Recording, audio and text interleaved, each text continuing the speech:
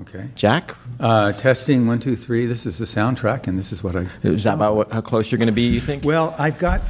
My problem is that I have taken stuff that I've worked on from different courses, and other stuff. I'm working on a book too. So that's not what I asked, Jack. Jack, I don't care about that. I'm just asking: is that where you're going to sit in the chair relative to the microphone? No, you're just giving me this. I love this man so much. All I care about, Jack, is how close you're going to be to the microphone. Okay. How's this? Hello, and welcome to another episode of Discovering Darwin, a podcast dedicated to the writings and musings of Charles Darwin. I'm James Wagner, professor of biology at Transylvania University, and joining me on this exploration of Darwin is my two esteemed colleagues, Dr. Sarah Bray, Associate Academic Dean and Professor of Biology and full-time COVID wrangler, and Dr. Mark Jackson, Professor of Psychology, and soon to launch his subscription service called Bitchbox, where each month Mark will be delivered to your house in a box, and he'll let you bitch to him about how your life is and how terrible things are, and then he will convince you in this calm and positive tone that actually everything is not that bad. Sure. Yeah. It's the best of all possible worlds. That's right. Hello, Mark. Hello, Sarah. Hi, Hey, James. So I couldn't decide who actually would be that subscription service, Sarah, because I could see. That's like my everyday, so I don't know if I want to be mailed for anybody for extra. But anyway, this is season 4 of our labor of love for Chuck, and it's his birthday today, right? That's right. Oh, Yeah, Darwin. February Yes, 12th. Darwin Day. He's 213 years young. So in this season, as you may recall, we've been slowly working our way through Descent of Man, having a couple of detours, and today is one of those detours. As you may or may not be aware, Descent of Man is Darwin's 18th book, so everyone, he publishes a lot and published more afterwards. And also to remind you that we do post our episodes on a website called discoveringdarwin.blogspot.com, where Discovering Darwin is one word, and there's supplemental material there. And of course, you can get our podcasts and other sources, which we assume you're doing that because you're listening to us right now. So last episode, we stumbled around discussing chapters 4 and 5, and where two biologists and a psychologist, right? Yeah. We kind of argued if there was a future of humans, and I was wondering, I kind of thought about this. Is this the future of like Star Trek future, right? Where the morality of the galaxy, where the Prime Directive, where the diversity of the crew, right, of the Enterprise was more diverse than our Supreme Court. But or is the morality of the future more like Star Wars, right? And Sarah, you introduced this interesting concept of big M and little m morality, and we kind of stumbled around that. So at the end of that, we all agreed that we wanted to bring somebody actually knowledgeable, but we couldn't get them. So, sorry. No, in fact, that's not true at all. We're very excited to have our guest today, Dr. Jack Furlong, an esteemed emeritus professor of philosophy, and by all accounts, the most interesting man in the world. Jack Furlong. I agree with that. So welcome to the podcast, Jack. Thank you. Thank all three of you. And so we brought you on to sort of help us make sense of this idea of morality and whether or not we could talk about the big M and the little m morality. And I think we started talking about whether animals have morality and act morally. And I know that you've been thinking a lot about that. Just a little background about yourself, right? You started off as a Jesuit priest. Oh, okay. We're doing that already. Just a little bit, Jack. Yeah. Fourscore When I was 13, I was a Roman Catholic monk of the Passionist order, which is a sort of and I was interested in this stuff at the time, full of a bunch of scripture scholars, people who knew the Greek and Hebrew and Ugaritic, etc. And I liked that kind of stuff. But there were other things I didn't like. So I left. I was drafted into the Army eventually, and that's another story. I was in Vietnam and came back. But then I went to graduate school, and here I am. Wow. Yeah. Mm-hmm. And I never graduated from graduate school. But, and taught philosophy. And taught philosophy. How long were you at Transy? 32 years. Oh, wow. Yeah. Uh-huh. And you and I team taught once. We team taught moral animals in 2009. Fascinating point about that, and I won't go on too much with it, but it is relevant. At the time, the work in moral psychology and the science of religion indicated that initially human hunter-gatherers, ancestrals, began with moral codes and eventually developed religion. And it turns out now that the research, and this has been just since 2009, that this sort of research in archaeology and anthropology erupted. And it turns out that they coexisted, that religion and morality sort of came together at the same time for the same purpose, which was this sort of uber cooperation one needed in a human tribe just to survive on the savannah. So I bring that up because we may want to go back to those ancient times in a little while and talk about what kind of thing morality looked like when it was aborning. You know, I remember we talked in the last episode about how Darwin himself made the argument that you don't have to have religion to have morals. So how does that circle back with this idea that originally it was tied with religion? Well, originally religion wasn't what we think it is now. Which is a sort of set of dogmas, a way of social control of a particular sector of people. Religion largely had to do with what we were. Until the Axial Age, which is about 900 BCE to about 300, all that time before that, where religion and morality were the same thing, they were the same thing about the kind of consistency and constituency that made us all one as a group. So it had next to nothing to do about the sorts of things that people worry about when Axial Age, the end of the Axial Age comes up, and then you get what's called, among anthropologists, moralizing gods, where then you get hellfire and brimstone and we're going to kill you. And if God didn't say it, and I said it, God said it. So that kind of sense of religion, which of course is obviously still around, is not, that connection to morality is not quite so intimate as the original connection of what they meant by religion.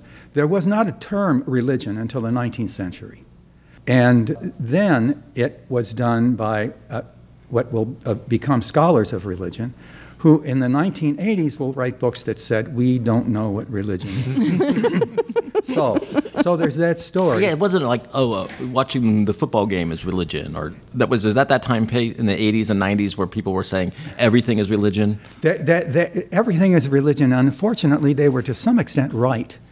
Because if you look at, say you go to a football game and you get the buzz with everybody else and you're moving the right way, et cetera, endogenous endorphins are dropping down into your system. And that's exactly what happened in the initial ancestral religious rites.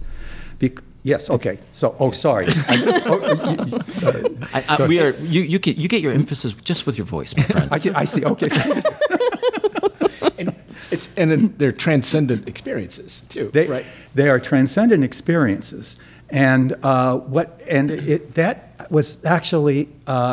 actually came with the game, because the whole group of fewer than 150. What's the Dunbar number? Yeah, 125. So would all get up, those that could walk, and sing and dance together. So they were singing and moving, and that produced the endorphins, and that produced that sort of effect of transcendence that eventually became local deities, etc. That's a completely different story from religion, in the sense of religion that we know it today. Yeah. So, at any rate, yeah. So the argument I think I'm hearing here is that morality, as we think about those social norms, they co-evolved. Yes. With things we now call as religion. Yeah, and things we now call as religion. If we go back there, what co-evolved was that sort of sense of transcendence and that sense of our owing the group. Morality pretty much stays the same in human communities, and then I want to argue later in animal communities and other kinds of moral communities that we want to compare and contrast with what we think is our big M morality. Okay. Do you mind just briefly sort of talking to us about how you, Jack Furlong, as a philosopher from graduate school to today, think about morality, and how has it changed? It has changed. It's changed in two ways.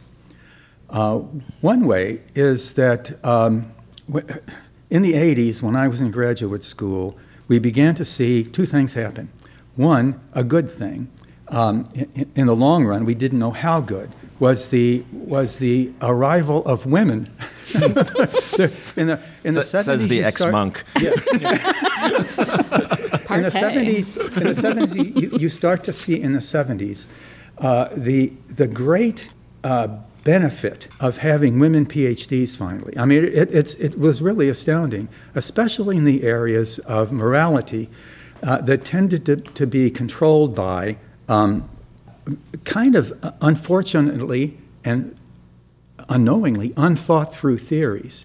So you get, for instance, in the 70s, and we may want to come back to this, in two different ways, two women completely destroy the sense that we can have a consistent morality, and that's the trolley problem. You've probably heard of it before. We call it trolleyology, and there has been a lot done on that. And in preparation for this, I reviewed the book, and it was hilarious how in this particular early book. Wait, sorry, Jack. I'm sorry. I won't. No. Yeah, don't do that either. He keeps tapping the table. Yes. Okay. Just for those who may not know the old inside trolley, can you give us a quick summary of that trolley experiment? Oh, yes. The trolley example goes something like this. There are a number of them. I'm going to go with the earliest one. You've got a trolley coming down the pike. There are 5 workers right in its way about a half mile down the road. You are about halfway between them, and you see the disaster that's going to happen. If this happens, 5 people die. Unfortunately, you with a lever who could pull this lever and take the trolley out of the way of these 5 people also see down the road one other person. So it would change tracks. You could change tracks and kill one person. And say 5. So what do you do? That is the dilemma that is one of the dilemmas of the trolley. It gets worser as you go on. But then, is there a standard big M morality way to answer that question? And it turned out that for one thing, it sort of faced utilitarianism with a big problem it didn't have before, which was inconsistency. You could pretty well, from the 19th century on, among utilitarians, you could pretty well resolve the fact that you had, on your own premises, at some time, to violate a human body. If it's for the greater good, by golly, you better do it. And people were squinchy about that. They were not really happy about that possibility. But the utilitarian could always say, yes, but it is for the greater good, and this person whom we are doing this with is just one person. So it may not be the fact that every individual has intrinsic value. Intrinsic value is a hot button word that every philosopher hates to think about. But So this faces it physically, beautifully put, unescapably, and this caused a whole lot of difficulty. Just with that one, there's another one which is the topic of a later book that actually put together the fact that it is not insignificant or irrelevant that the 2 early books on the trolley, independently done by 2 Oxford philosophers, were also women. So they had no truck with trying to gloss over the problem of the utilitarian and also the problem of the rights person. There is this, since the 18th century roughly, because there were utilitarians, not in name, around, you had the rise of rights. There are two major rule ethical theories that come out of the Enlightenment, and they become the big deals. There are other theories, way more ancient, that eventually come up, but these are the two that unfortunately found root in biomedical ethics and sort of did what they did to that in the 70s, and found their way into the law. Rights theory argues that human individuals have inalienable rights. You know, it's in our Constitution, so it has to be. So you may not violate a human being ever, or in the sense that you may not use that individual as an end. You may actually, an end only. You may have to, we're using each other now, in the sense that we are working with each other here, but we're not using each other as tools. So you may not. The primary ethical imperative, the categorical imperative, as the author of this thing, Immanuel Kant says, is you may never, ever use a person merely as a means. That's rights. So now you can see the rights person with the lever saying, holy cats. And that's exactly what a rights person would say, because they would not curse. So we know what side of the fence you... No. Yeah, we may go there later. I perfectly hope not.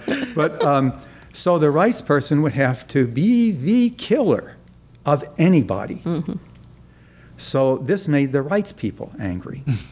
But it did not make them inconsistent in the way that the utilitarians would. And we don't need to get into that fiddle-faddle in philosophy.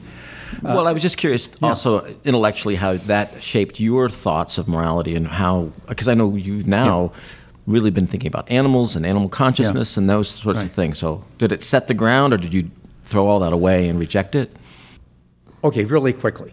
So I was interested in a lot of things as a monk. One of them was the objectivity of morality. So I was unhappy.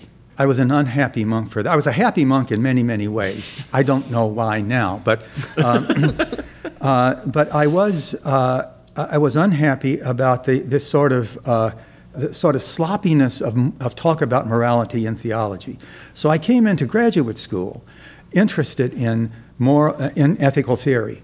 By the way, we use moral and ethical interchangeably. Philosophers often don't, and make a distinction that we're going to ignore happily. Okay, I was going to ask, but then Well, because it really doesn't work any chains for us for this kind of discussion. And unfortunately, philosophers, I am totally innocent of this, of course, but philosophers tend to get lost in the weeds of their own lovely distinctions and forget that they're not talking about weeds. So at any rate, I was much more interested in consciousness and the connection between what we now call cognitive science and philosophy there, and I did my dissertation on that kind of thing. I was very interested in the fate of morality here, because I wasn't really sure that there was a big M morality. Where by big M morality, here's what I mean, and this is why it's such a beautiful term for philosophers to become guilty about. Big M morality is what we call objective morality. That is, are there moral codes, moral injunctions or imperatives that rise above merely cultural conventions and subjective desires or crotchets? In other words, to use a nice phrase of Thomas Nagel, who's a famous philosopher, objective morality is a view from nowhere. In other words, nobody should have special grasp on it. So, at any rate, those were my troubles. And I have been, and that's why I've been interested in morality for a good long time. Unfortunately, it's also, just like religion, the perfect ground for psychopaths. For I am not, by the way, critiquing those of you who have religious Psychopathic commitments. tendencies. Yeah. Don't look us up. It's a chunk of the listeners, I have to say, in all likelihood.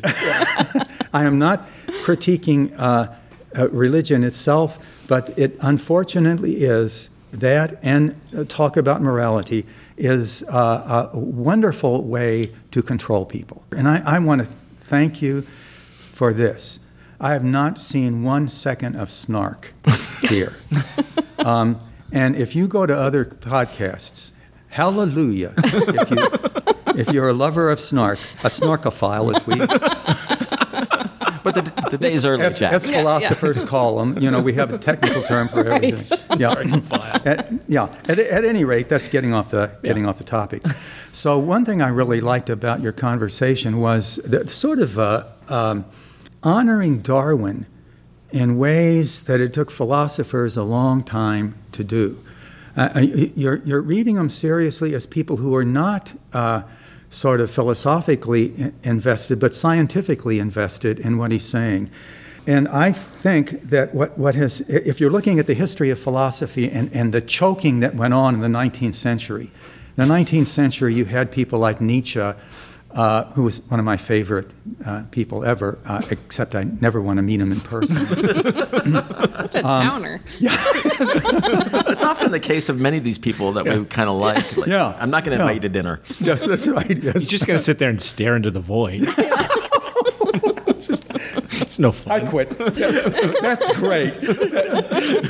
I wish I'd have said that, and now I'm going to cry. Yes. So you were talking about Big M and Little M, and I think that is something that Darwin tries to avoid. He tries not to talk about Big M morality, largely because it gets in the way of talking about animal morality and animal ethics. And I think he's right about that. So what I'd like to do, though, is Big M gives you a kind of an intuitive understanding of what we mean by objective morality. So I'd like to start there, get rid of two Big M candidates right away, and then get into a distinction that I find helpful about what has gone on after Darwin. Before we do this, could you maybe help us contextualize a little bit sort of what philosophers were thinking about concerning morality at the time that Darwin was writing this? Yeah. It sounded like you were starting to go there. Yeah, I am. Or I could be. Remember, go ahead. You were going to say something. Because I'm curious as to whether or not that was something that might have influenced him. Although he clearly goes out of his way to not really define what morality is. Yes. Yeah. But he does allude to, I thought, that it's basically that choice of doing what you ought to do, right. Yes. versus what you want to do. Yeah. So there is a reference to a collective in that sense. Yes. Right? Because the ought is the social duty. And ought for a philosopher is the moral term. There's a distinction that Hume makes between is and ought, the famous is-ought distinction. What clever title. So that is sort of your paradigm downtown term. That doesn't help you at all because it begs the question to say morality is all about ought. What is ought all about? So morality. Yeah. So morality. Thank you. You sound like a philosopher. Missed my calling. So at any rate, the regnant battles going on were Kantian thinking and utilitarian thinking. Okay. Bentham had just, that kind of utilitarian thinking was actually the kind of thinking among religious thinkers at the time, Christian thinkers in England. So it had been going on a lot. What Bentham did was to liberate it. So Darwin would have been painfully aware of utilitarianism. Moreover, he comes from this sort of Christian background, so he is aware to some extent of what looks like a strong philosophical rights-based theory. Now I want to get rid of those, okay? That rights-based theory would have been called divine command theory by us. In other words, there are commandments. What we mean by morality as Christians, Jews, Muslims is a set of commandments given by God. So we don't have a whole lot of control over them, but that's objective on steroids right there. So he's getting this divine command theory. The connection between this and Kant is that it tends to be focused on human rights, largely because of the connection between the human soul and rights talk at that time. So that Kantian view that every human being has an inalienable. Excuse me, that's Jefferson. Go away, Jefferson. But Jefferson was he influenced by Kant and them? He didn't even know how to spell Kant. I mean, that was. Oh, he's bringing the smack down. Sorry. There's one for the snarkophiles. Oh, sorry.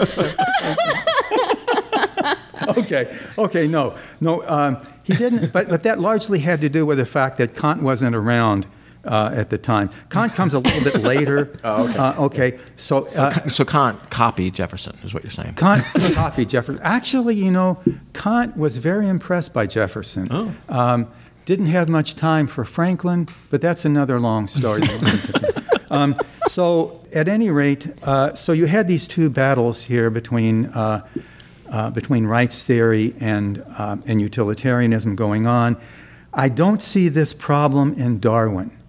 I don't see that he's worried about theories. What he's worried about is something that I think is worry-aboutable, that these theories are not doing, and that is the sort of nascent rising science of how did we human animals get to be moral? Mm-hmm.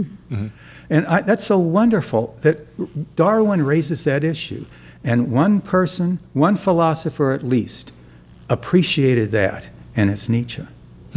So Nietzsche in his early writings is all over Darwin about that thing, saying this is the way to go. We are human animals.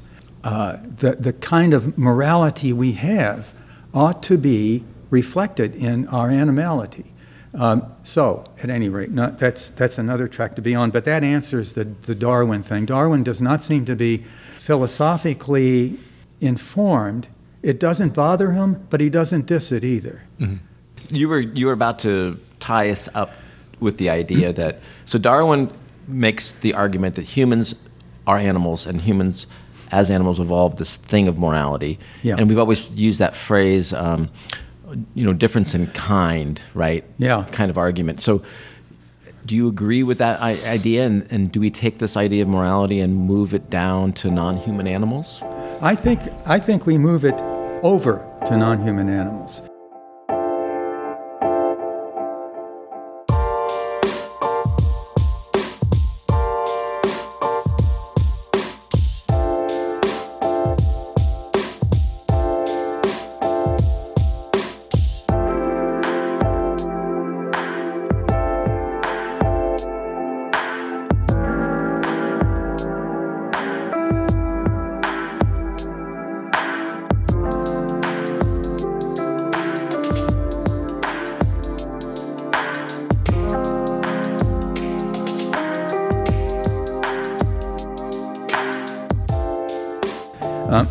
But, there's exceptionalism that the only real moral animal is us. Because we have, and then after the we have, there is all this kerfuffle that you get. What I want to do is we have tool use. Oh, wait. We have language. Right. Oh, wait. We have reason. We have reason. Exactly. Theory of mind. Theater, yes. Yeah. That's why I'm not going there, because I think that another philosopher, I think Christine Korsgaard, who is a total Kantian scholar, she does do this that I think is completely out of the way. Otherwise, she's great. She has a book called Fellow Creatures about animal cognition, and I've stolen so much from her that I've always been surprised that her other books are about how distinctly different morality is among humans, such that, and this is exceptionalism, animals don't have any morality at all. So that is downtown exceptionalism right there. And Korsgaard at least has a very clear for philosophers definition. We've read some philosophy. Yeah, you've read some. You see how clear that is. Yeah. She says that morality is normative self-government. And that's a lot of fancy words to mean this, that in order to do a moral act, you have to intend to do the act, you have to have a reason to do the act in your intention, and the act has to be good. That is, the norm has to be a norm. So all of those have to be in line. No animal has the cognitive ability to do that, says Korsgaard. So, she would say, as generous as I have been toward animals, and as enlightening to us human animals to think about ourselves as animals and to think about other animals as having freaking lives, I'm sorry, it just doesn't get there. And that is the kindest kind of exceptionalism going on.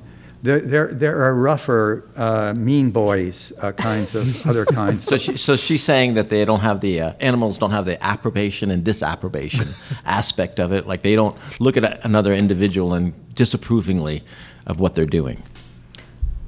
Well, it seems like maybe I'm wrong, but it's she's having never read anything she's written. So this is based on Jack's 2-minute synopsis, but the lucid and accurate 2 minutes.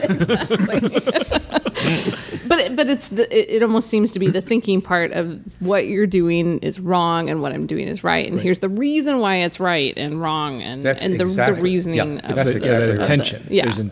Versus the I think the other thing that comes in Darwin, and Jack, you've brought in a lot of notes, is the it was because I was reading The Prince. Right. Is the and we've talked with Mark about the emotional reaction, which is something that we can recognize across all animals. Yeah, and as a matter of fact, the whole issue of moral emotions is that's the problem. There are so many treks in these weeds. We could go into is there such a thing as a moral emotion, and do animals have it? Eventually, I will want to say completely dogmatically yes and yes.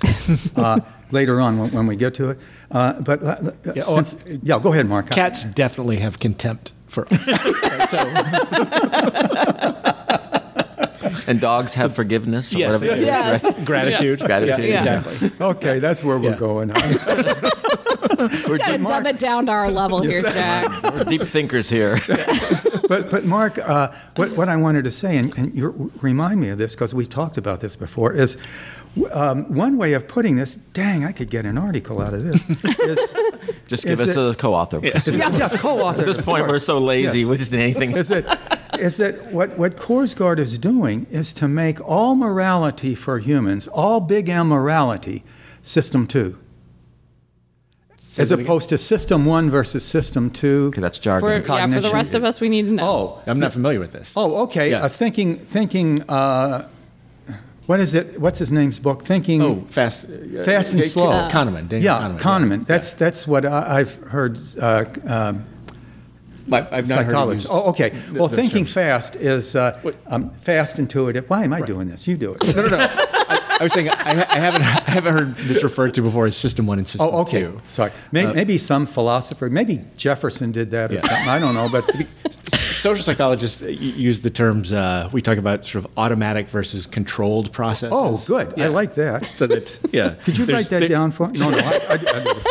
Yeah. There's the kind of thinking that you do that requires cognitive effort and is thoughtful and. That's exactly right. Yeah, that kind of Is stuff. this like the lizard brain versus the frontal cortex? Kind of, but then there's Which also is not real either. There is the automatic processing that goes on that oftentimes still is complex behavior. It can manifest. I mean, it could be things like very well learned things. The example I give students in my class is I tell them to remember the first time that they drove a car, right? And so you're paying attention think to about everything. Exactly. You're lining the car up in the lane, and you're When do I look in the mirror? hyper conscious of traffic and that sort of stuff. But now you're doing that same activity, but eating a cheeseburger and listening to the radio Yeah. and texting And a suddenly friend. you arrive at work and you're like, how did I get Exactly. And here? you're like, was that light green? I Yeah. think that light was green. So that was a control. You mean you get process. over that? Yeah.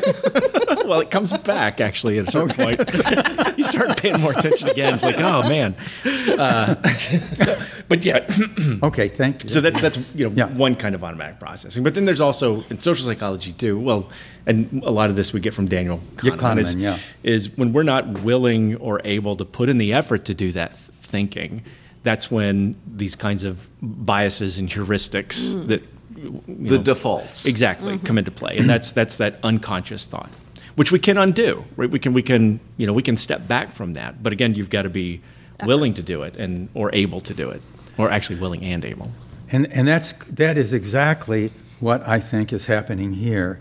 That she and the whole tradition of rights, and a good bit of utilitarians want to say, if you want to be moral, you've got to be doing controlled. Mm-hmm. The sort of intuition, the knee jerk, is not going to produce moral acts. I think Darwin also took that position. Yeah, he did. Yeah, Definitely. right? Yeah. The instinctual behaviors are not moral behaviors. Right. Like you have to get to the point where you can Make a choice. Yes, Yeah. exactly. Okay. Well, I Darwin. had a refutation of that whole line. I could do it now or do it some other time, but Like what, tomorrow? no. I thought since you were inviting us to dinner, I thought no. I think it would be appropriate to do it now. Yeah. Yeah. So the problem is. Oh, wait a second. Yeah. How about this? We take a break. Okay. Yeah, and when we come back, Jack, Yeah. You're going to refute what are we the going to talk hell about? out of We're that. going to refute. Yeah, we're I'm going going to be talking about the problem of thinking that Of thinking. all, That's good. There we I go. got that problem down. Okay. No, sorry. What? Sorry. no, of all that all morality has to be controlled. Right. Oh, that there's okay. no such thing as sort of intuitive. Oh, okay. So you're Morality. going to refute the Darwin I'm argument that gonna refute instincts that, can't yes. be moral. Yes. It's taking him on his birthday. Taking him on It's his rough, birthday. Jack. Okay, we're Yeah, gonna I know it hurts. take a break here, and I encourage you to do the same. And when we come back, we'll talk more about morality with our special guest, Dr. Jack Furlong. You're listening to Discovering Darwin.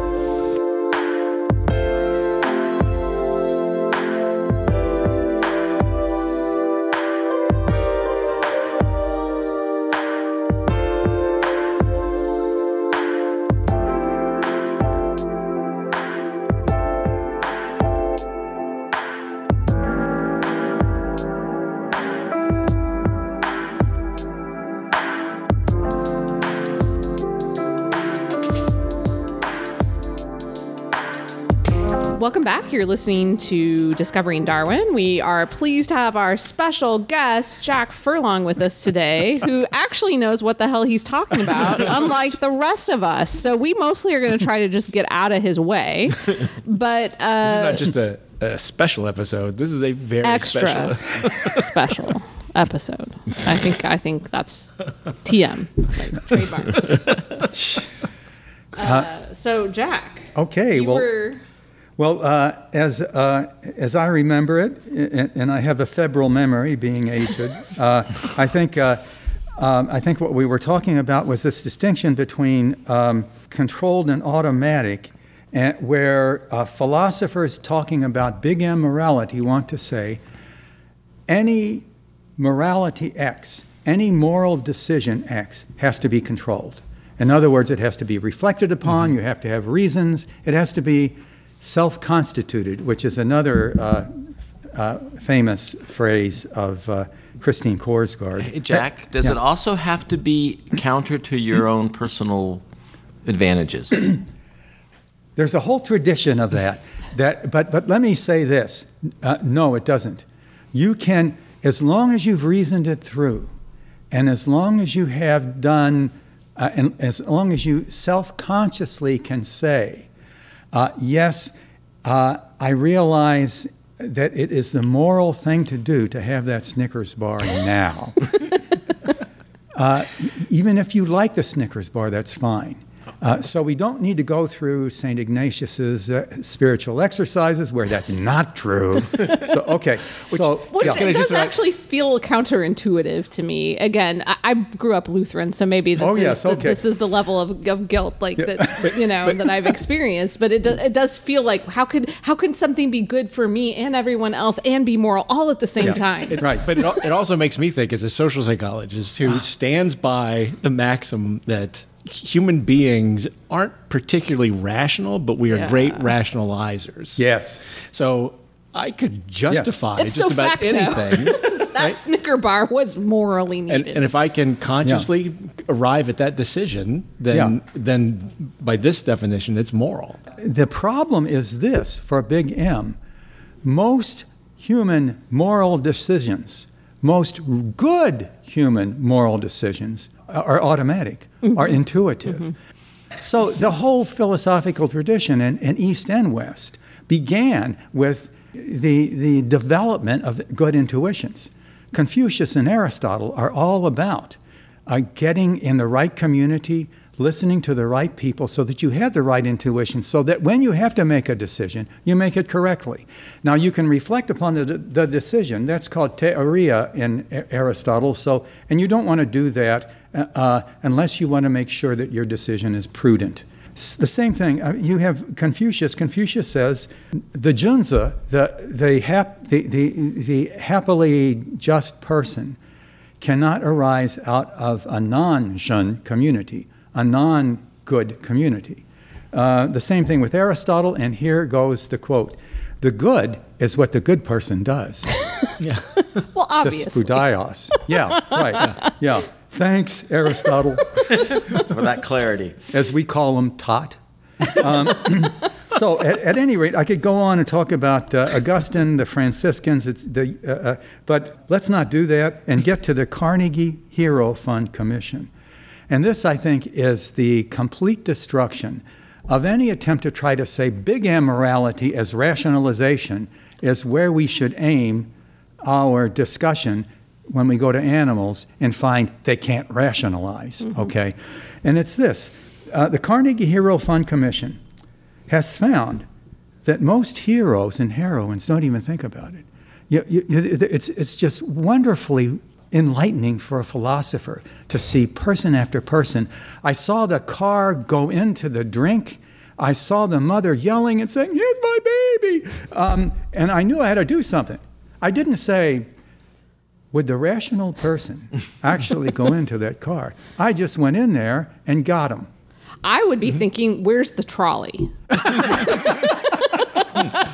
Where's my switch? Where's my lever? Cheers to you, my friend. Yes. So wait, are you saying that this group is saying that a lot of our reactions to situations are just instinct? Innate, and that's what we do? I talk about this in one of my courses when we have a conversation about courage. Oh, right? good. And I get the students to kind of figure out what their definitions of courageous behavior is, and it's and I certainly over the course of the conversation we add some nuance, but their instinctive sort of thought is that it's about someone overcoming a fear, right? They're doing something even though everything is telling them not to do it. Jumping right? on the grenade. Putting themselves at risk. Right. And then I introduce, because there's more than one study that shows that most of the folks who do that kind of thing just do it. They're not thinking. Overcoming. They're not afraid in the moment. They're just, it's just a response. Oh, good. Yeah. Could you send me some of that? Sure. Yeah, okay. That's good. I love that. Yes. So wait a second. So is that like, are you saying like the old classic, I'm going to hit my knee and watch my foot jump, right? That kind of reaction? Well, I wouldn't say quite so literally, like a neural reflex or anything, but they act before they thought about it. Automatically. But it is a reflex, right? Well, and then how does one shape that reflex? Like they don't get to practice as a young child. Right. When the grenade goes. Right. Yeah.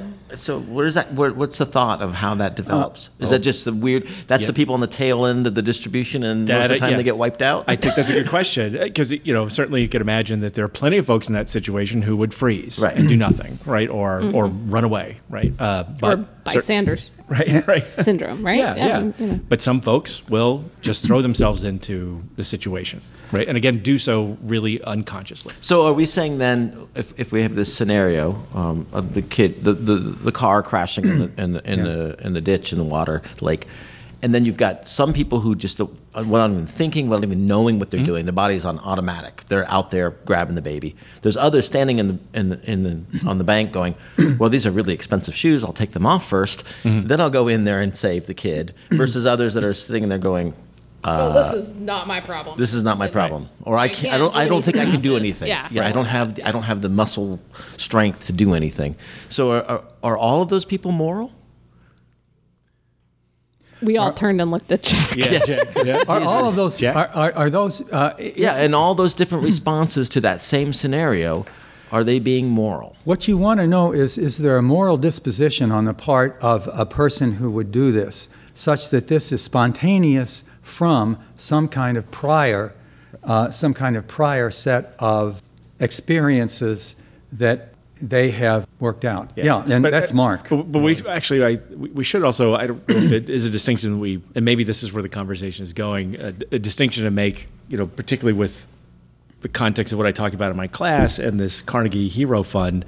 Are we saying that courage, the morality requires courage? Right? Because I was just sort of throwing it out as kind of an analogy, or not necessarily an analogy, but a parallel. Yeah. But that I don't know if that's what we're meaning. Right. Yeah. Do moral acts always require some kind of courage? But I guess because the reason we got to it was this idea that it had to overwhelm the self interest, right? Yeah. And so obviously in the Carnegie Heroes case it is. Right. But does it have to be in that? It doesn't always have to be in that kind of splashy. Right. But in the Carnegie's hero thing really is an award recognizing courageous acts. Yes. Right. Yeah. But and so that's another curlicue here. If these are courageous acts, in other words, they are sort of against your own self-interest, how many intuitions that are moral go unnoticed in your brain? So to talk about morality as some sort of rational decision is a big problem for that reason. The other reason is it a decision? Mm-hmm. If you don't have to make a decision, are you still moral? And that raises the other problem with exceptionalism I have. Do we really have the best of moral sense? Why are we the definition of morality? So what I'm hearing here is that whereas Darwin would say a moral decision is one that has to be consciously made and has to be rationalized and often has to be in opposition to your own personal good or whatever you want to say or advantage. You're saying, Jack, no. Instinct works. Instinct can be a moral instinct. Yeah. And so having said that, how do you envision morality in non-human animals? So a social group of hyenas in the Serengeti, how do you think a moral set of rules works for elephants or hyenas or any? We have to have a social group, right? Yeah, I was about to say, let me throw that out there too. Could solitary animals have morals? Which also, to me, I'm just going to suggest, feels like a massive change in topic. I'm just wondering if this is a break time. Oh, is it a break? I don't know. Have we not talked that long? It just was a. Let's break. We could take a break. Yeah. I don't need to make a break. I'm just saying. Well, now we're a break because now the listeners are like, yeah, I want a break. Now we have to. It is a massive change in topic. Okay. I don't know what I meant. All right, so let's take a break, and when we come back, Jack's going to tell us all about the morality of the African Serengeti. You're listening to Discovering Darwin.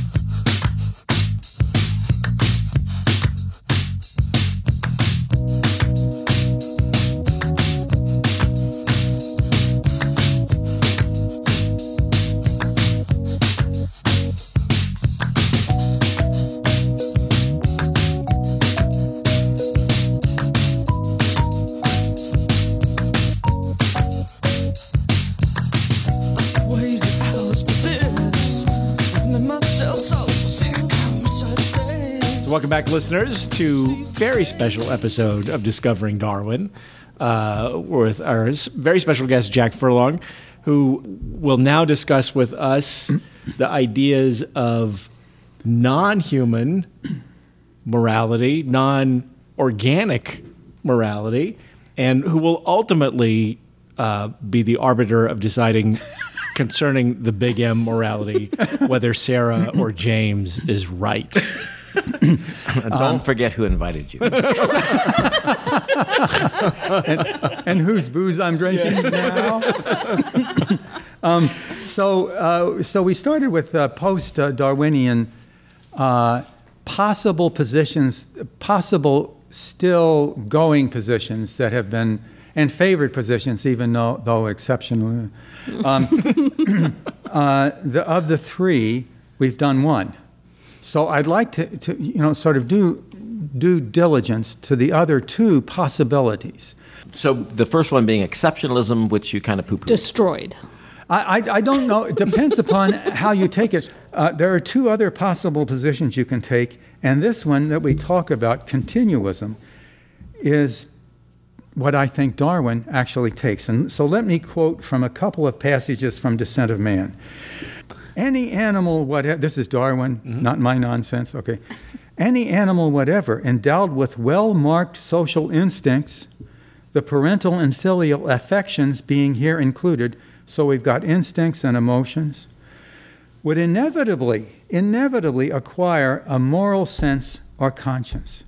As soon as its mental powers, that's going to be important here in a minute, had become as well, or nearly as well developed as in man. That's continuism on the hoof right there, I think. He says later that morality is the ability self-consciously to reflect on one's actions and motives and of approving or disapproving them. I can't connect the first paragraph to the second paragraph. The second paragraph is really Korsgaardian and Kantian, and I don't see that as necessary for an argument for continuism. What continuism wants to do is to take Darwin's initial paragraph about cognition, where we're not talking about difference in kind, we're talking about difference in degree regarding animal cognition, and using it for morality. And I think that's what really is lovely about continuism. So what continuism argues is that there is a continuity in evolution up to human beings. So back off on human beings, and you have what Franz de Waal calls building blocks, and what other people like Jonathan Haidt calls, I think, proto-morality at times. So you've got these building blocks, and I like building blocks because they are continuous. So you have certain kinds of animals who have certain kinds of capabilities. You have to have sort of cognitive capabilities, because by and large you have to make a decision between X or Y. Otherwise, wait. You just said you could have an instinct. No decision made. Oh, no. Instincts are decisions. You decide to go on your instinct. Okay? Oh, wait. I'm not That's sure I agree with that. That is not a reflective, that is an automatic decision. Okay? So I am going on, I am arguing that you can, I've got some good examples here. Okay? So you tell me. All right? Okay. If we get to the instincts about because you don't. Because I thought Darwin said that instincts don't count because there is no decision, right? It is a snap response. How many? And therefore, it can't be morality. And then, how many definitions of instinct did I say? Well, yeah. There's, okay. Yeah. So we're looking at intuition, which is the term that I'm going to favor here about instinct. In the face of an option, if you have an intuition about something, you go with that option. But that is sort of, in effect, predetermined by you. But it's okay, not something. If I smell rotten flesh, I don't consider, do I gag? I just start gagging, right? That's is that my an intuition instinct. or an instinct, James? Well, that's my question back to you, Jack. Okay, because you're the one who added intuition into this, because I thought we were on instinct. No, and as I said before, 7 to 10 different meanings of instinct. One of them is intuition, okay? So let me off the hook on this for a moment, because after all, you need to let me off the hook. Yeah, you're the guest, so yes. Oh, I forgot about that. I was going to say that I'm a friend and I'm a nice guy and I'm appealing to your... And you keep banging the table. So appealing to your emotions. You have to appeal to exceptionalism yes. as the guest. So what's the third? Okay. Okay. So you have an idea of continuism because so animals with certain moral abilities, cognitive, certain mechanisms, say emotional mechanisms, you may have sort of empathy, build up to the exceptionalist morality that we have. And our morality is not just a model for, that would be anthropomorphism, but it is better than, that got your anthropocentrism in it, better than any other animal morality. So let's now go to pluralism that says this. You are making a big mistake if you're thinking that nature yearns toward humanity. It is waiting for the human to appear, to have the best kinds of things, the best cognition, the best kind of morality, and perhaps the best human community, the best kind of communities. You've got all this sophistication, and we're all yearning toward it. That is, of course, kind of relatively anti-Darwinian and not really very evolutionary. It's hierarchical, and I imagine that Nazis like it and the fascists like it. So, at any rate, the pluralist wants to say morality is species-specific. If morality means anything at all other than what us humans do, and if you want to apply that kind of ability to other animals, you have to ask, how do species live? And do certain species need a morality to live by? And so pluralism says, let 1,000 flowers bloom. Let us, and that means what we're going to have to do is to loosen our idea of what it means to be moral as a human being. Lose, big M, morality. Unless you want to do this, unless you want to go to the rat and say, look, on your best day, okay, you have big M, mouse morality, or, So, and anyway, you don't want to. If you don't want to do that, then let's lose big M morality, because that is so anthropocentric, and we, as we have shown, it is shamefully proud, because after all, it cannot be. Proud boy. I'm a proud boy. Wait, no, I'm not. No, I'm not. Oh, yeah, right. But your intuition made you say that. Okay.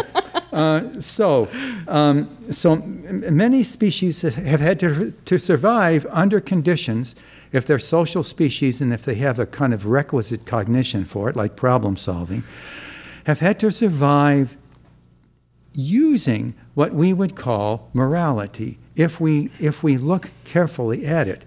So what are we looking for? And that is where the big battle is regarding pluralists. In other words, what do you need what are the necessary and sufficient conditions for morality for a snake? Well, there is none for a snake. And that's largely because the snake doesn't have the cognitive ability of problem solving that would require it to face some kind of condition in which it would have to go for the better option, what we would call the more normatively alive ability. Okay. So you've articulated three different positions, right? Exceptionalism, continuism, and then the last one is pluralism. Pluralism, right. And when I think about our conversation last episode and our reading of Darwin, he actually covers all three of those, right? Because he has this, he talks about, that our morality has to be sort of unique and distinct and a decision. But then he talks about, hey, if we were honeybees, we would kill our sisters and brothers and all that stuff, which is sort of a pluralism argument. Yeah. And then he has the continuous. So it seems to me Darwin has actually embraced all three of your views. I would not want Darwin to. Yeah, I hadn't thought of him being a pluralist, but you've kind of persuaded me here. So I'm leaving. No, I think it's funny because maybe Well, I'm wrong. He didn't reject any. He brought them all up and rejected none. Right. Of those. yeah. See, I models. didn't. I wasn't aware of that. Yeah. I'm trying to remember the context in which he brought that up.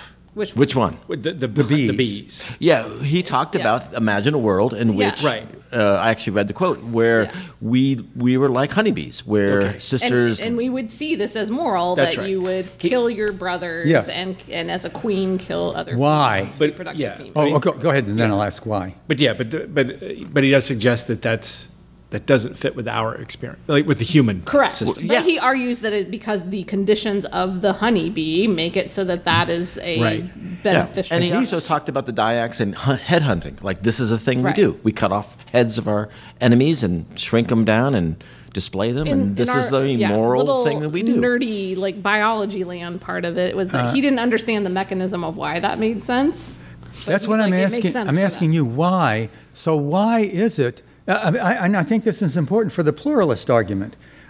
So there has to be a. Let me say why. Chimpanzees' moral code is competition. Mm-hmm. It's the only primate that focuses its morality, focuses its moral choices. If I have a choice between actually trying to fight for alpha and taking it easy with my girlfriend, and I have to do it. It is in effect norm for me to compete. Then if I don't compete, then that would not be a moral choice for a chimpanzee. I have double-checked this with my daughter just this afternoon to make sure I'm not making an ass of myself. And she's very happy to make sure to narrow the assitude of my... Yes. But so this is for my own clarification. Yeah. Like the thing that would make hanging with my chimp girlfriend the non-moral choice. Good, yes, right, go, yeah. I've lost my train of thought.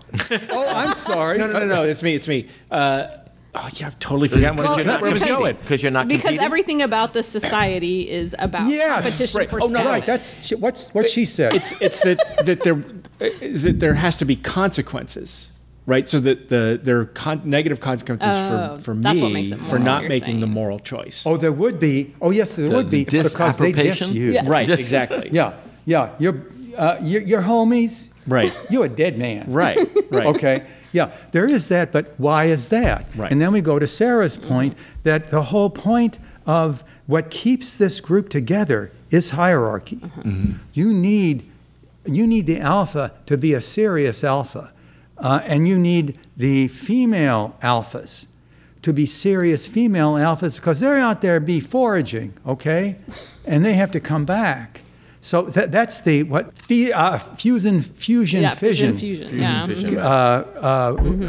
Sort of The social life. group stays together, but sometimes splits into small groups and then recombines and fuses back. But and again, fission I splits. like that you brought this up, because then we can see, the sister species to chimpanzees are the bonobos, who Yes. do the completely different, right? Which is Yeah. actually, it is best to be hanging with your lady or your Yeah. bros, Yes. and we're all getting it on. Right. Yes. Right. And that's a very moral thing to Exactly. do, because we are Yeah, because keeping everybody, we are your resonating. environment is lovely. You just Right. open up and the fun truck. you just the bonobos live in this rich environment that chimpanzees, Right.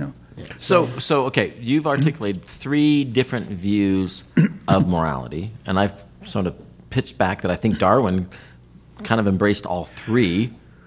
I think Which you can't, comes back to the rationalization. You can't actually hold all of these at the same time, can you? You Right, can't. that's an interesting question, You right? can't, and I see the way I read some of. I read to you two paragraphs. Right. One is a continuous Right. paragraph, Right. that first one, Oh, and the the other other is smokes like an like an exceptionalist paragraph. It probably has tattoos and everything. It's just okay.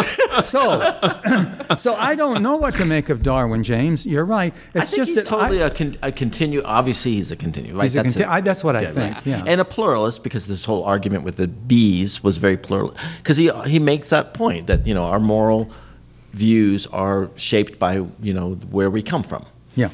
The exceptionalism, maybe he's not so much an exceptionalist. Well, it's just that piece where he says you have to reason it. Yeah. Right? That's the Yeah, whole he doesn't like instinct. Yeah. Self-consciously reflect Yes. on one's actions and motives. What? You're right. Yeah, Yeah. he wants that. He wants that. And that may be that whole humans are really special because we, make choices. Yeah. But it's hard not to be anthropocentric Yeah. when you're as cool as we are. Yeah, when you're an anthropo. Anthropo, yeah, that's right. When you're an anthropo. So Jack, So- go ahead. No, sorry. No. I guess I'm kind of circling around back to the well, let's just say it that Jack has totally agreed with me. That there is no big M. But we are arguing from very different positions. I feel because Jack's position, and please correct me if I'm Sure. not articulating this correctly, is that that your part of your objection to Big M is that it excludes non-human animals from the equation, right? Yeah, Because we're right. establishing the objective piece of morality. Then is our position. Right. My argument with James was very anthropomorphic because I was actually saying within humans we don't even have a Big M. Yes, you're right about that. I agree with Great. Okay, done. The podcast is over. I am right about all the things. No, you're right about that because we're not as good as we think we are. And think of the baby lab again. Yeah. And I have a couple of other examples here. Morally bioenhanced humans. Why do we need to? This has been a hot topic in philosophy since 2000. They started to do it, seriously talking about moral bioenhancement of the human genome.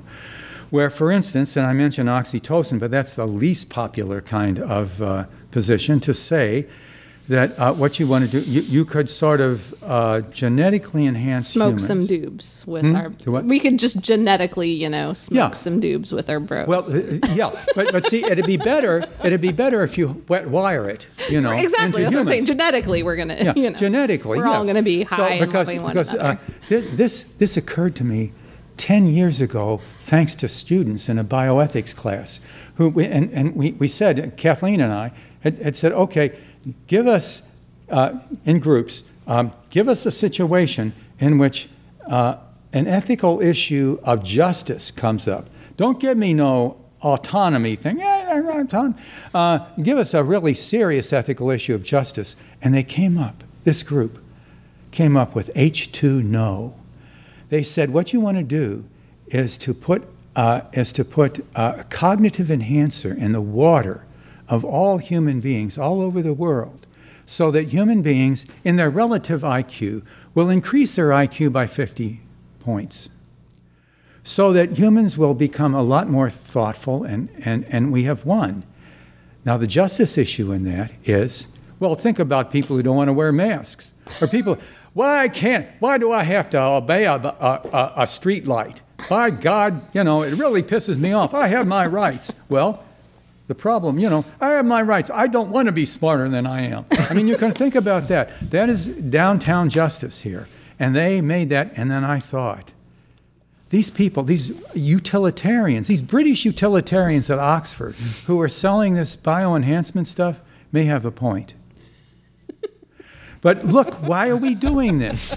And this goes back to a Sarah point. What was their point? Their point is that human beings are essentially defective. Yeah. And we may be destroying ourselves, largely because we're freaking idiots, or we're not very nice. We're all kind of quasi-psychopaths, let me finish up and get back to Sarah's Winning point that she's winning. So that we yearn for, when we are Oxford PhDs in philosophy, and we yearn for a better human race, and worse, we can actually freaking make it, and we're not doing it. Oxytocin is a hormone that drops down. You can do that, can't you? Okay, anyway, I'm finished. So can we circle back to non-human animal morality? Yes. So where is Jack Furlong thinking about that now? Because you've been thinking a lot about, talked about octopus, solitary octopi, Yeah. or octopus, because they're solitary. If they were not, they would be octopi. But this notion that very intelligent creatures that might be solitary, do they have morality versus hyenas or elephants or gazelle that are social animals, which, cognitively, I don't think people would think that a gazelle is on the same level of, say, an octopus? That's a really excellent question, and I have an answer for it, actually. But it That's may because be... it was an excellent question. If he didn't have an answer for it, it'd be an okay question. Yeah, that'd be a really... That's a really mediocre question. Or frankly, a non-question. Yeah. I've already answered. That is a really mediocre question. I am really glad you asked it. But let me offer my simplistic response here before we get into the sophistication of Jack Furlong, is that actually doesn't work with Darwin. I mean, if we're talking about the ought response, the ought is always in duty to others, right? So you can't have it if you're solitary animals can't have morality. Well, no, by that criteria, because their ought is always self-interest. Right. Right. And here's the problem. Let's take octopuses first. The normal octopus only lives 2 years. It is constantly under pressure to survive. By and large, octopus communities don't get together as communities because they couldn't survive. Everybody'd say, there they are. There they are. Let's go get them. And octopuses got out of carapaces, millions of years ago, so they have really no protection except how fast they are. And smart. Well, the camouflage and and the camouflage, yes, and the camouflage is just lovely, brilliant. Very, very nice. Except you only have 2 years to use it. So there is that. I think there is that limit to the intelligence of octopuses. And by the way, the Greek plural of octopus is octopodoi. And that's why people say, and then people ask me, I say this because in this ape to octopus class, these OLLI people, these retired people have asked, what's the plural of octopus? And I said, octopuses is fine. And then they say, are you sure that sounds right?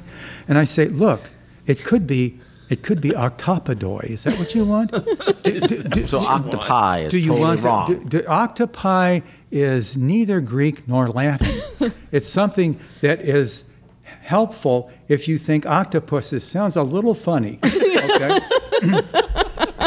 So that's my. So if anything from today's podcast, there is your kernel of wisdom. The take-home message. That's my wicked should be the past title of showing the Latin and Greek stuff. Say it again. There, octopodoi is the Greek. Octopuses is fine. Yeah, it's 8-footed. Octopos is actually the Greek for octopus. But that's solitary octopus. That's the solitary octopus. But I'm saying, and I was just talking to James during the commercial. There is this group of hundreds of octopuses off the coast of Australia that was discovered, frankly, by a philosopher. I don't know how he knew how to snorkel. That's, I don't know. It's kind of a weird philosopher. At any rate, it's called Octopolis because there are hundreds and hundreds of octopuses that have kind of gotten together. And the actual reasonable question is why and how and how do they treat each other? But apparently they don't treat each other at all. they're sort of there together. And solitary, but in proximity. They don't hang out. They don't exchange wellers. So their mating is pretty generally pretty aggressive, right? The male is pretty much like, here's my arm, because, right? His mating appendage is like an extra arm. Is like, just take it because otherwise I'm dead. Because life is rough with only 7. So wait, are you saying that octopus don't have morality then, even though they're very smart? If you don't need morality. Don't get morality. So why do you need morality? It's expensive. It's what? It's expensive. It's very, very expensive. What I'm arguing is that octopuses don't need morality because, frankly, they don't live long enough to endure the consequences of not having it. I don't see why. So do lions need morality that are social animals? Lions are social animals. The story is social animals with enough cognition to problem solve This is my story on pluralism. This is how you defined it. Need morality. They need, unfortunately, when they're forced to some sort of decision, to go with the intuition that they have. They're not thinking. If you're thinking that this is a matter of thought and thinking, think about problem solving. Don't think about reflection. Okay. So I have a beautiful example of this in rats, but apparently you people don't want to talk about rats. No, go. We love give it rats. to us. Give it to us. We love Okay. rats. Throw it. Okay. Drop your rats. This is from the lab of University of Maybe lab Chicago brought that. professor Lisa Mason. I don't have her actual name down here, but I know it's Mason. Last name is Mason. And she has done a lot of, I looked her up, and she's done a lot of work on this. The conventional way to do this, Jack Panksepp, or Jaak Panksepp, I don't know if you know that name. Oh, yeah. But he had done a lot on rats. He tickled rats. them. And It's the best. Yes, Oh, it really and they fantastic. giggle. I love it. Yeah. It makes it, it's better than Rats laugh. late night television, Yeah. is what it is. Yeah. In fact, it is late night television. So what she did is she trapped one rat in clear plastic, another rat in the same area who could go its own way. Frankly, if it wanted to, it's in clear plastic, but it obviously sees its friend. Well, by the way, it's not a friend because it doesn't know who the heck it is. It just knows it's a another rat. rat in duress. Yeah, it's a rat in duress. Opens it up for no reason. It gets no reward. It gets no applause, as we get here. Just lets it go. Now, this is the level that Panksepp developed and thought, well, why is it doing that? Of course, you could say it's wired for altruism, but no, rats generally don't tend to do that. So this has to be some sort of decision in quotation marks. Mm-hmm. In quotation marks, James, okay? Because I don't know. In other words, it's a problem that has to be solved. Mm-hmm. It's a, quote, decision, unquote, okay? So then she does a next experiment where there's an encased rat and encased as well in a clear plastic tube, 5 chocolate chips. And the rats have been trained to eat some chocolate chips so that it knows what it's looking at.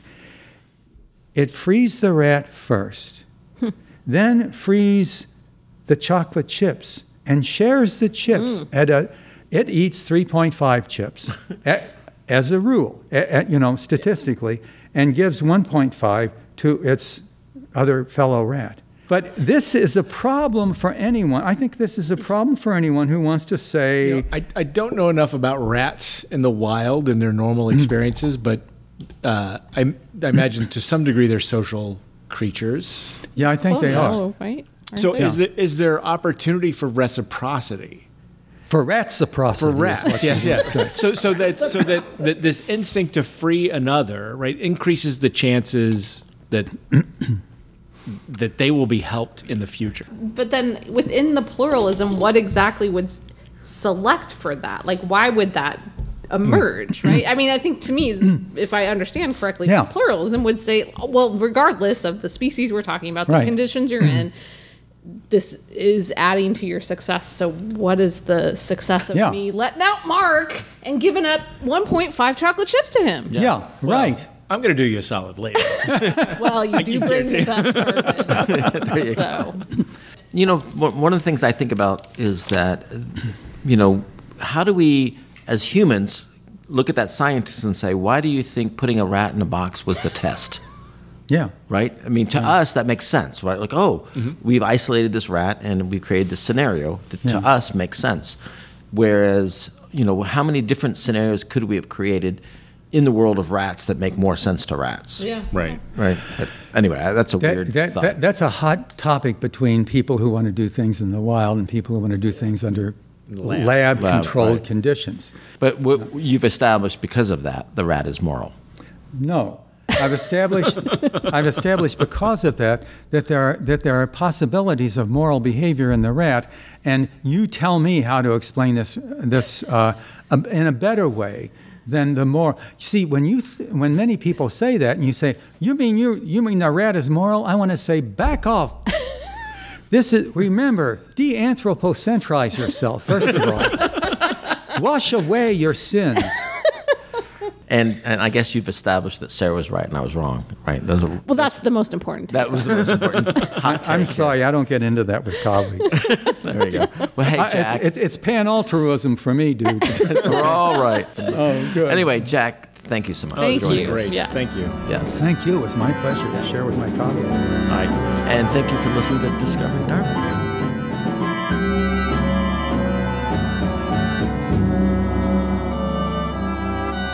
So then I say, fuck you, James.